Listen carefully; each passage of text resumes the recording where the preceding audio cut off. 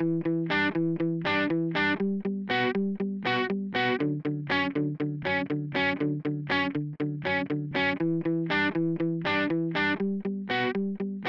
and welcome to Medicine the Truth, one of our 4 weekly podcasts in the Fixing Healthcare series. I am Jeremy Core, host of the Popular New Books and Medicine podcast and CEO at Executive Podcast Solutions. With me is Dr. Robert Pearl. For 18 years, Robert led the Permanente Medical Group, the nation's largest physician group. He's a healthcare contributor at Forbes.com, a best-selling author, and professor at both the Stanford University School of Medicine and Business. His book, Uncaring: How the Culture of Medicine Kills Doctors and Patients, continues to receive industry-wide praise. All profits will be donated to Doctors Without Borders. Information on a broad range of medical topics can be found on his website, robertpearlmd.com. Robbie, listeners are enjoying this blend of the latest in medicine combined with ongoing updates on COVID-19. What's a current news story in each category? Jeremy, let's start with COVID. Throughout the pandemic, on this podcast, we predicted that the coronavirus would be with us for years to come. And we said that as mutations happen, which they always do, that periodically there would be ones that facilitated easier transmission and the ability to evade antibodies, whether that was generated by vaccines or prior illnesses, and that when that occurred, we'd see a spike in that particular new variant replace the ones from the past. And that's exactly what's happening now. We're seeing several new strains that have been identified, and the rise in cases that's also occurring, and the inevitable need for hospitalization, particularly for those individuals at risk due to age and chronic disease, that's also occurring. And as we've also discussed, rarely are these strains significantly more lethal than prior ones, and that seems to be the case with the ones that are popping up at the current time. So we're seeing more cases, likely to see increased hospitalizations, but not as fast as the cases, and finally, some increase in deaths, although they have yet to occur. In fact, so far, deaths from COVID remain at or near all-time lows, with fewer than 200 individuals per week dying as of last month, far fewer than the mortality at the peak of the pandemic, which exceeded 4,000 deaths per day. But as we observed during the pandemic, as new infections and hospitalizations rise, death will come, and we'll see these numbers go off of their all-time low. So we have to wait a little while before we should be complacent.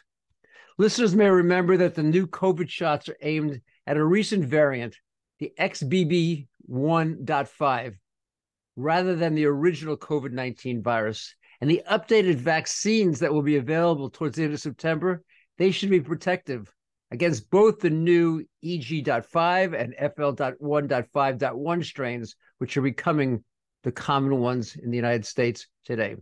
The reason for that optimism is that both of these new variants, the ones that are impacting our country, are descended from the XBB strain, and it's this variant that is being used in the updated vaccines. Putting all the pieces together for most Americans, the current clinical recommendation is to wait for the new vaccine before receiving a booster, as opposed to doing it now. The exception, however, would be individuals at the highest risk from the virus, and they should talk to their doctors about what's best in their specific cases. What's new in the rest of medicine? The story that I'd like to point out to listeners is one that we've talked about in prior podcasts, and that is about the new weight loss drugs.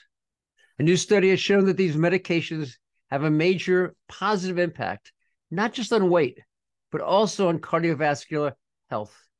Specifically, Wegovy reduced major cardiovascular problems, including heart attacks and strokes, by 20% in overweight patients, although the medication failed to make a difference in patients with diabetes.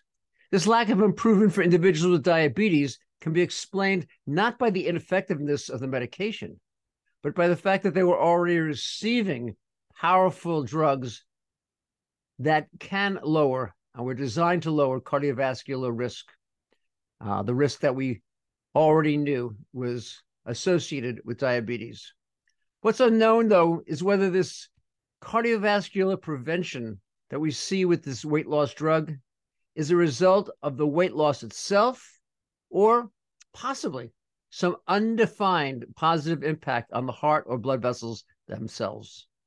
Of interest in this study, half of the obese patients who received prescriptions for the weight loss medications were provided by doctors online, clinicians not responsible for their usual medical care. It remains to be seen whether, based on these positive clinical results, that more insurers will agree to cover and pay for these medications in individuals looking to lose weight, rather than just limiting coverage to individuals with diabetes or morbid obesity. And if they do loosen restrictions, what will be the actual guidelines that prescribers will be required to follow? However, as we've talked in the show again in the past, most policy experts predict that at a cost of $12,000 to $15,000 per year, the majority of purchasers, and this includes both businesses and insurers, they're going to remain hesitant to commit to pay this very expensive cost for medications that's going to be lifelong in individuals who today are otherwise healthy and don't have defined medical problems, ones like diabetes and heart failure. In fact, the most recent analysis showed that it will cost $1 million a year for a prescription of these medications to avoid a single heart attack. And that's not going to be a cost-benefit solution in the eyes of most of the payers. The listener wanted to know more about the recently approved medication for postpartum depression. Jeremy, as the listener said, the Food and Drug Administration recently approved an oral medication for postpartum depression. This is a very, very distressing medical problem that impacts 15% of women after delivery in the United States. This new drug acts on the receptors in the brain that regulate behavior, arousal, and mood. It has been well documented that women frequently fail to have their postpartum depression diagnosed or treated, and as a result, suicide is responsible for 5% of the deaths which occur among new mothers. And the problem can impact mother-child bonding, resulting in medical and psychological difficulties for offspring. Two major advantages of this new medication are, first, that it's a pill, not an IV drug, which is what the current drug most commonly prescribed today is. And second, it works in a matter of a few days rather than taking weeks, as with other antidepressive medications. Moreover, the side effects from the pill have been relatively minimal, and they've included headache and drowsiness. At the same time, although the medication was approved for postpartum depression, it wasn't approved by the FDA for the very common clinical problem of major depressive disorder.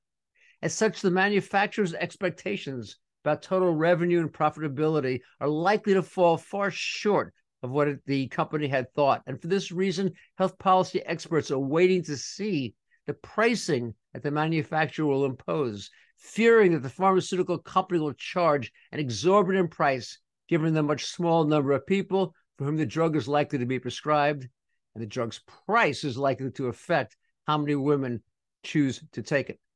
As drug companies raise the price of new drugs ever higher, the exorbitant costs are impacting whether a variety of medications are recommended clinically, both due to the limitations imposed by the insurance companies who want to restrict the cost and the out-of-pocket expenses that the patients must bear.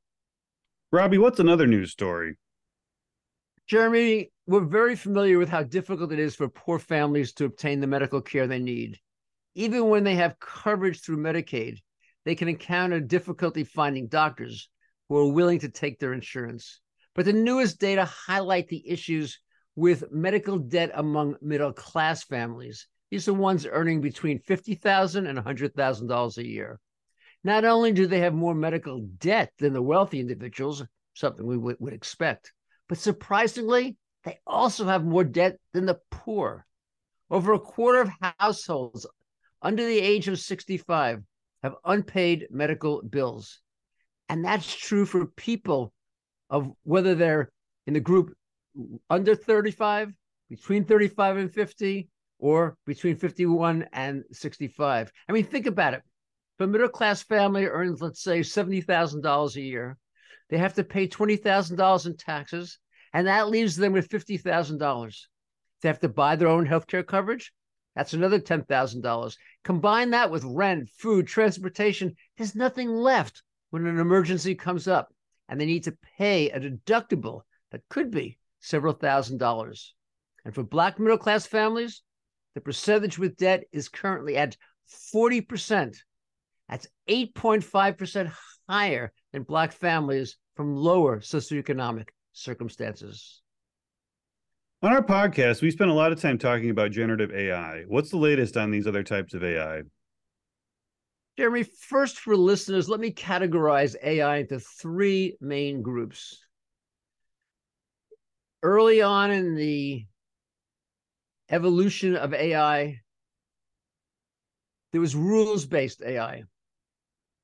This approach had humans instruct computers on rules to analyze a particular type of problem or situation. And of course, once the application was programmed, it followed the rules that had been given, followed them exactly. The problem was that the application couldn't be any better than the specific rules that the humans had provided. As a result, these rules-based tools, they did a good job with simple problems, but they weren't what most people today think of as true artificial intelligence. More recently, there's what's called narrow AI applications. These did use neural networks, and they apply deep learning. The approach, which is still being used, provides the application with examples of the kind of problem that it needs to analyze, and then allows it to formulate its own rules as opposed to the previous approach to AI. A good example of that is chess, in which tens of thousands of games played by grandmasters are entered into the application, and the application itself then comes up with a decision tree, one that isn't known to programmers who provided the initial training information. A great example in medicine is the use of narrow AI to interpret mammogram studies. These X-rays can be difficult to interpret, and the best radiologists make frequent errors, sometimes diagnosing cancer when there isn't one, or missing the diagnosis when malignancy exists. Researchers have addressed the challenge by providing deep learning applications with thousands of studies. Let's say 10,000 studies, half of the mammograms showing cancer and half not. And then the technology is able to figure out dozens or even hundreds of slight differences in these two groups of images based upon the shadow's shape, its location, its size, its impact on the surrounding tissues. And it assigns an impact of probability factor of cancer to each of these very slight, unnoticeable often to the human eye, differences in a mammogram that has cancer and one that doesn't. When the accuracy of the AI tool working in conjunction with one radiologist was then compared to the accuracy of two breast radiologists working together, the AI application plus one radiologist, this team of man and machine were more accurate than the two physician team. Using this AI application obviously would have major implications for physician workload, productivity, and clinical accuracy. At the same time, despite years of promising data on the use of AI to replace radiologists for various clinical practices, few hospitals or radiologic facilities have implemented this technology. Possibly when the final data review is complete 2 years from now, from the study that I just referenced, at that time, they'll have 100,000 women whose mammograms will have been analyzed through the AI technology, will have a definitive determination about the clinical accuracy and about how it compares with that which the radiologists were able to accomplish. And once health systems can quantify the exact impact on the ability of the technology to save women's lives, there could be an uptick in the use of AI, assuming, of course, that superior performance that previous studies have shown persists in this one. Jeremy, let's say that I could show you data on relative performance of an AI tool versus a physician. And let's assume that the technology was 10% better than the doctor. Would you as a patient be willing to rely on the tool, or would you insist a human check the conclusion? And on the other hand, once you know the application is better, would you ever again trust a human without a technological review and confirmation? Robbie, I think if an AI tool was proven to be 10% better than a doctor, I would want the AI to do the initial check, but I would want the information relayed back to me and double checked by a doctor. I think a big part of medicine is being able to ask the doctor questions after being given a diagnosis, or even the doctor letting me know maybe other things to look for that may come up in conversation that I might not consider when providing information to an AI tool. I think medicine needs to have this human element of healing hands and empathy and interaction that you just cannot get from an AI tool. Robbie, after our last podcast on the weight loss drugs and obesity, a listener wanted to know more about BMI. Can you explain the calculation? Jeremy, body mass index, or BMI, is a way to measure if a person is in a healthy or unhealthy weight category. There are charts one can access in which you put in your height and weight, and a number is calculated. The resulting number can then be put into one of three categories: you're underweight, healthy weight, or overweight, or in the overweight, obese. For any listener who wants to calculate his or her own BMI, the formula is weight in pounds divided by the square of height, and that's measured in inches, and then multiplied by 703. For adults, underweight is less than 18.5. Overweight is between 25 and 29.9. And obesity is when the BMI is above 30. The advantage of this calculation is it's a simple screening tool. The problem is there are many exceptions.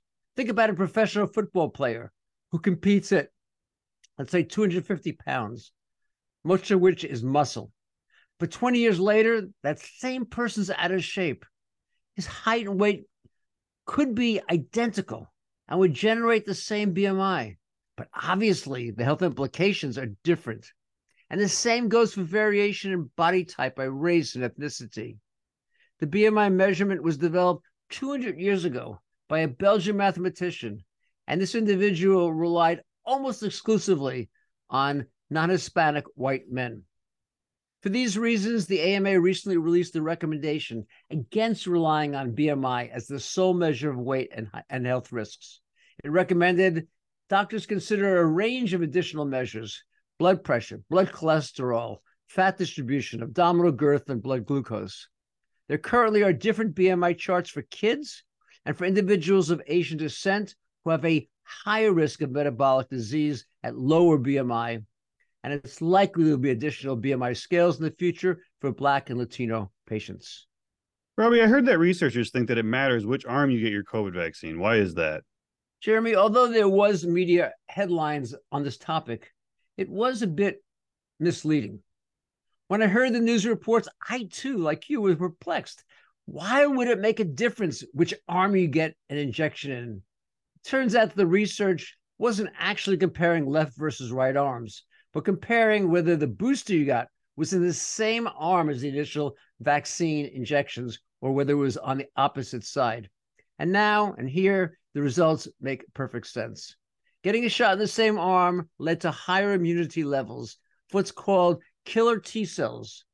These are white blood cells which attack and destroy foreign substances, including viruses. These killer T cells could be identified in 67% of people who had the booster in the same arm as the initial immunization, versus only 43% in those individuals who had the booster given on the opposite side from the first dose. The explanation for the higher immunity is that the lymph nodes in the area of the armpit would be already primed to respond, and therefore they could generate the killer T cells immediately. This finding demonstrates how factors that scientists and physicians may never even consider, such as which arm is used as a vaccine site, can have a big influence on clinical outcomes. It is why medical research can be confusing. The human body is far more complex than a laboratory experiment. It is why doctors often wait for confirmatory research, and they desire to see added clinical studies before assuming that a research finding is actionable and accurate. A question the scientists who reviewed the findings raised was whether the same arm advantage would also apply to other vaccines besides the one for COVID-19. And the answer, it remains unknown, since to date the actual clinical studies have yet to be completed. About a year ago, we discussed on Medicine the Truth about clinical research being used on pig kidneys for humans needing transplant. A listener asked if you could provide an update on this.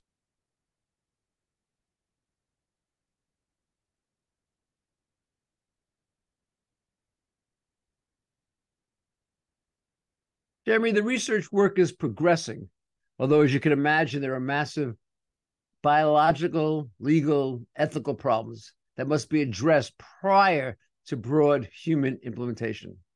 What scientists have done is to request permission from families of patients with a loved one who has been determined to be brain dead to experiment on their bodies. In the most recent case, researchers at NYU replaced an individual's kidneys with a genetically modified kidney from a pig. In the brain dead patient, one currently hospitalized at NYU, a pig kidney was transplanted after a gene on the donor organ was altered. This particular gene, the one that was silenced, produces a sugar molecule that resides on the surface of the pig cells. And it's felt that this sugar helps to initiate the rejection process. The previous pig kidney transplant studies that we've discussed in the past, they lasted only about 72 hours. Since our conversation about this, more recent studies have been performed for up to a week. This time, the researchers didn't set a specific endpoint. And so far, the results after more than 30 days are encouraging. Already, the current pig-to-human transplant has survived and functioned. The current plan is to keep the deceased patient on artificial ventilation for an additional 30 days until late in September, and to see whether rejection can be prevented for a 2-month time period, which would be remarkable.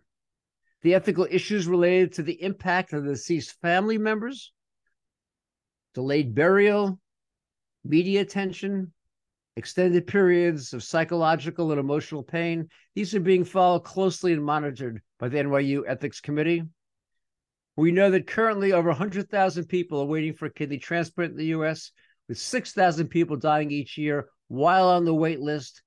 If this approach of being able to use a kidney for another species, genetically modifying it and place it inside a human, proves successful, this would be a massive advance for clinical healthcare. As always, I'm interested in any updates on medical treatment relative to kids. What's new? Jeremy, unfortunately, the information is negative and disturbing. The total number of kids killed by firearms in the U.S. has once again risen. It was 3.3 thousand children dying from firearms in 2019, 4.4 thousand in 2020, and now 4,800. According to the study published in the medical journal Pediatrics, that makes firearms the leading cause of death for children in the United States. As you might guess, the majority of the deaths were in more populated inner cities, not rural areas like Iowa. It is clear that our nation's approach to guns isn't working. Hopefully in the future, we can develop an approach that will save the lives of innocent children. Robbie, a listener wanted to know how much the various weight loss drugs that we discussed on our Diving Deep episode currently cost in other nations. That's a great question, Jeremy. As with so many medications, the U.S. pays dramatically more for these weight loss medications as other countries. A 1-month supply of Ozempic costs $936 in the United States, but only a fifth as much, $169 in Japan, which is the second highest prices in the world. And countries including the United Kingdom, Australia, and France, they pay less than a tenth as much as Americans, with prices in those countries ranging from $83 to $93 per month. If the U.S. paid a comparable price to these other peer nations, these drugs would become cost-effective. Currently, they aren't covered by Medicare or most insurers, despite obesity being twice as high in the United States as in these other wealthy countries. The truth is, the limiting factor isn't the medications themselves, but the exorbitant and excessive prices that drug companies charge to Americans. Robbie, in last week's episode of Fixing Healthcare with Stanford strategy professor Robert Bergelman, you talked about how doctors see autonomy as positive relative to clinical outcomes, and you mentioned that the data didn't support it. A listener asked if you could provide an example. A powerful educational study was recently released by JP Morgan Chase's healthcare arm. It's called Morgan Health. Researchers looked at data on doctor prescribing of statin medications for patients with coronary artery disease. The advantages and relative safety of this medication for this population of patients has been well documented for several decades. Of course, there are small numbers of individuals whose specific heart issues aren't related to abnormal blood lipids, and prescribing these medications wouldn't be beneficial. And there's a small group who have side effects after taking a statin, and the medication has to be stopped. But the overwhelming majority of individuals with a prior heart attack benefit from this treatment. Working with Embold Health, a data analytic company that specializes in measuring physician performance, the researchers examined data on hundreds of thousands of patients and the doctors who treat them. The researchers found that the top 10% of doctors in the US prescribed the statin for 73% of their patients. In contrast, the bottom 10% did so for only 37% of their patients. That variation, to me, Jeremy, it's illogical. How could the rate of prescriptions vary by such a massive margin? And without question, the patients being treated by the lowest 10% are failing to get the medical care they need and deserve. Of course, in other situations, we see the reverse. High percentages of patients receiving unnecessary and often very expensive procedures, which have been shown to provide no value in multiple clinical trials. In the last century, when the medical profession didn't understand the scientific basis of the disease and failed to have the information technology required to measure medical outcomes, evidence-based clinical practice wasn't possible. Intuition at that time was the only tool a physician had to decide on proper therapy. But with an explosion in knowledge, new diagnostic tools and medications, that's no longer the case. In a few areas, autonomy remains vital for the highest quality of medical care. But most often today, autonomy is the source of underperformance and clinical error. Robbie, I read this week President Biden released the list of 10 medications that would be subject to price negotiations starting in 2026. What can you tell listeners about the medications and likely next steps? As we predicted, Jeremy, the drugs on the list were either ones with very high price tags or ones which were still expensive, but lower in cost, but taken by a huge number of Medicare recipients. The 10 on the final list covered a range of medical problems. They included 2 blood thinners, 3 diabetes medications, a heart failure treatment, an autoimmune drug, a medication for Crohn's disease, and a drug for arthritis, and finally a drug for cancer therapy. The most expensive drug on the list, it's used by only 20,000 Medicare enrollees, but it costs $17,000 a month. And at the other extreme, a blood thinner, which costs only $600 a month, but it's taken by 3.7 million Medicaid beneficiaries, was included. By negotiating drug prices, it's estimated that the government will save $98.5 billion over the next decade. And at least theoretically, enrollees will have reduced out-of-pocket expenses since these dollars are pegged to a percentage of a drug's price. But as positive as this legislation is, the total projected reduction in cost is relatively small when compared to the current governmental expense for medications, which is $335 billion a year. It's hoped that the savings to Medicare recipients from the overall legislation, and this legislation reverses the previous ban on the government's ability to negotiate medication prices. It's hoped that the savings will rise significantly in 2028, when the drugs administered in doctors' offices will go onto the list of medications for which negotiations are possible.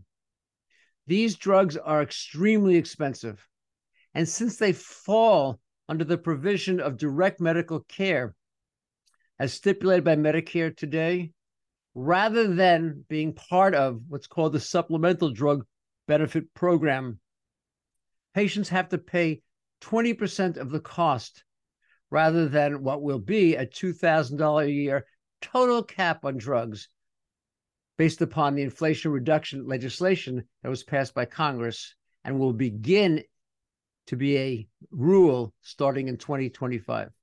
At the same time, there remains large areas of uncertainty. It's unknown how much less the government currently pays for these drugs than the list price, since pharmacy benefit managers, or PBMs, negotiate rebates for inclusion of expensive medications in drug formularies of insurers and self-funded businesses, and some of the rebate savings currently go to the government. In addition, it remains to be seen how steep the negotiated discounts themselves will turn out to be. And finally, there are many classes of drugs that aren't on the list, including medications to treat HIV/AIDS and the new class of weight loss drugs that we've just discussed, the ones that lead to significant weight loss for patients who are either having diabetes or morbid obesity. And there's the possibility that the law itself could be overturned. At present, the majority of Republicans oppose giving the government the ability to negotiate drug prices, and they could decide to try to reverse the legislation even before it becomes law in 2026. Moreover, 6 drug manufacturers, as well as the Chamber of Commerce, have filed suit to block implementation of the legislation, as in so many areas of healthcare, the future is uncertain as to which direction we will be going. Why are the drug companies so fearful of this legislation? The obvious reason, Jeremy, is their bottom line. As we discussed earlier, if all nations can charge 5 to 10 times more than the US, essentially the profit margins generated by drug companies and the ones leading to higher stock prices reflect almost entirely medication costs in the US. But it's also more than that. Right now, the drug industry is a black box. Although list prices are public information, list prices are rarely what insurance companies or patients pay. Discounts and rebates abound in the pharmaceutical industry. However, when pharmacy benefit managers negotiate on behalf of insurance companies and self-funded businesses, the negotiations currently always start with the Medicare pricing. Once the process of negotiation starts and the government announces the actual prices, not the list prices, private insurers and businesses will want to commence negotiations using those much lower numbers as their starting point. As such, they will be able to negotiate far greater discounts in the future than today. And unless the drug companies win in court, they either will have to engage in negotiations with the government, pay a hefty excise tax, or withdraw their products from the Medicare and Medicare markets. And the Medicare and Medicaid markets cover 40% of Americans, and they account for half of U.S. medical costs. Any final thoughts? Jeremy, when I look at all of the areas of failure of American medicine, maternal mortality is one of the biggest. We're the only wealthy country in which the death rate is rising. Already it's gone up from 18 deaths per 100,000 live births 5 years ago to 33 mothers dying per 100,000 births today. As a result, the chances of a woman succumbing from giving birth in the U.S. is higher than the next 2 nations combined. The consequences for the entire family of losing a mom at the start of a child's life, they've been shown to be devastating and to negatively impact not just that generation, but the next. Given this context, a recent study from the CDC, I find it alarming. Researchers asked women about mistreatment by clinicians during maternity care, and they found 1 in 5 women reported they had been mistreated when pregnant by doctors. And according to the CDC, these types of mistreatment increase the risk of maternal mortality. Moreover, consistent with the 2 times higher mortality rate for Black patients, the reported mistreatment rate for Black mothers was even higher, 30%. And it was still higher when the women were on Medicaid or with no insurance. The most common mistreatment problem was being ignored. Other examples including being yelled at, having physical privacy violated, and threats to withhold treatment if the women didn't agree to the provider's recommendations. Researchers estimate that 80% of pregnancy-related deaths are preventable. In contrast to the U.S., mortality in some nations is in the low single digits per 100,000 live births, less than 10% of the mortality rate in the U.S. And the experience of Serena Williams and other highly successful Black women show these types of problems can happen despite fame and economic status. Making the problem worse, in the context of perceived mistreatment, 45% of recipients said they suppressed questions and they admitted concerns due to fear of the response they would get from the clinicians treating them. And that is a prescription for medical oversight and medical error. The culture and ever greater demands of medicine lead clinicians to ignore the patient's subjective experience far more today than in the past, and avoidable complications and deaths are the result. Hopefully, technology can complete some of the tasks that doctors do today, freeing them to engage with patients in a more authentic and empathetic way. I hope by the time these powerful generative AI systems are able to advance medical care in effective and high-quality ways, that the culture of medicine will embrace them rather than standing in the way.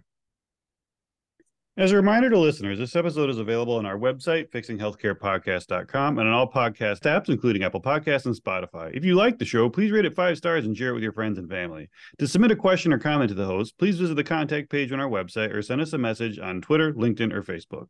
Thank you for listening to Fixing Healthcare, and have a great day.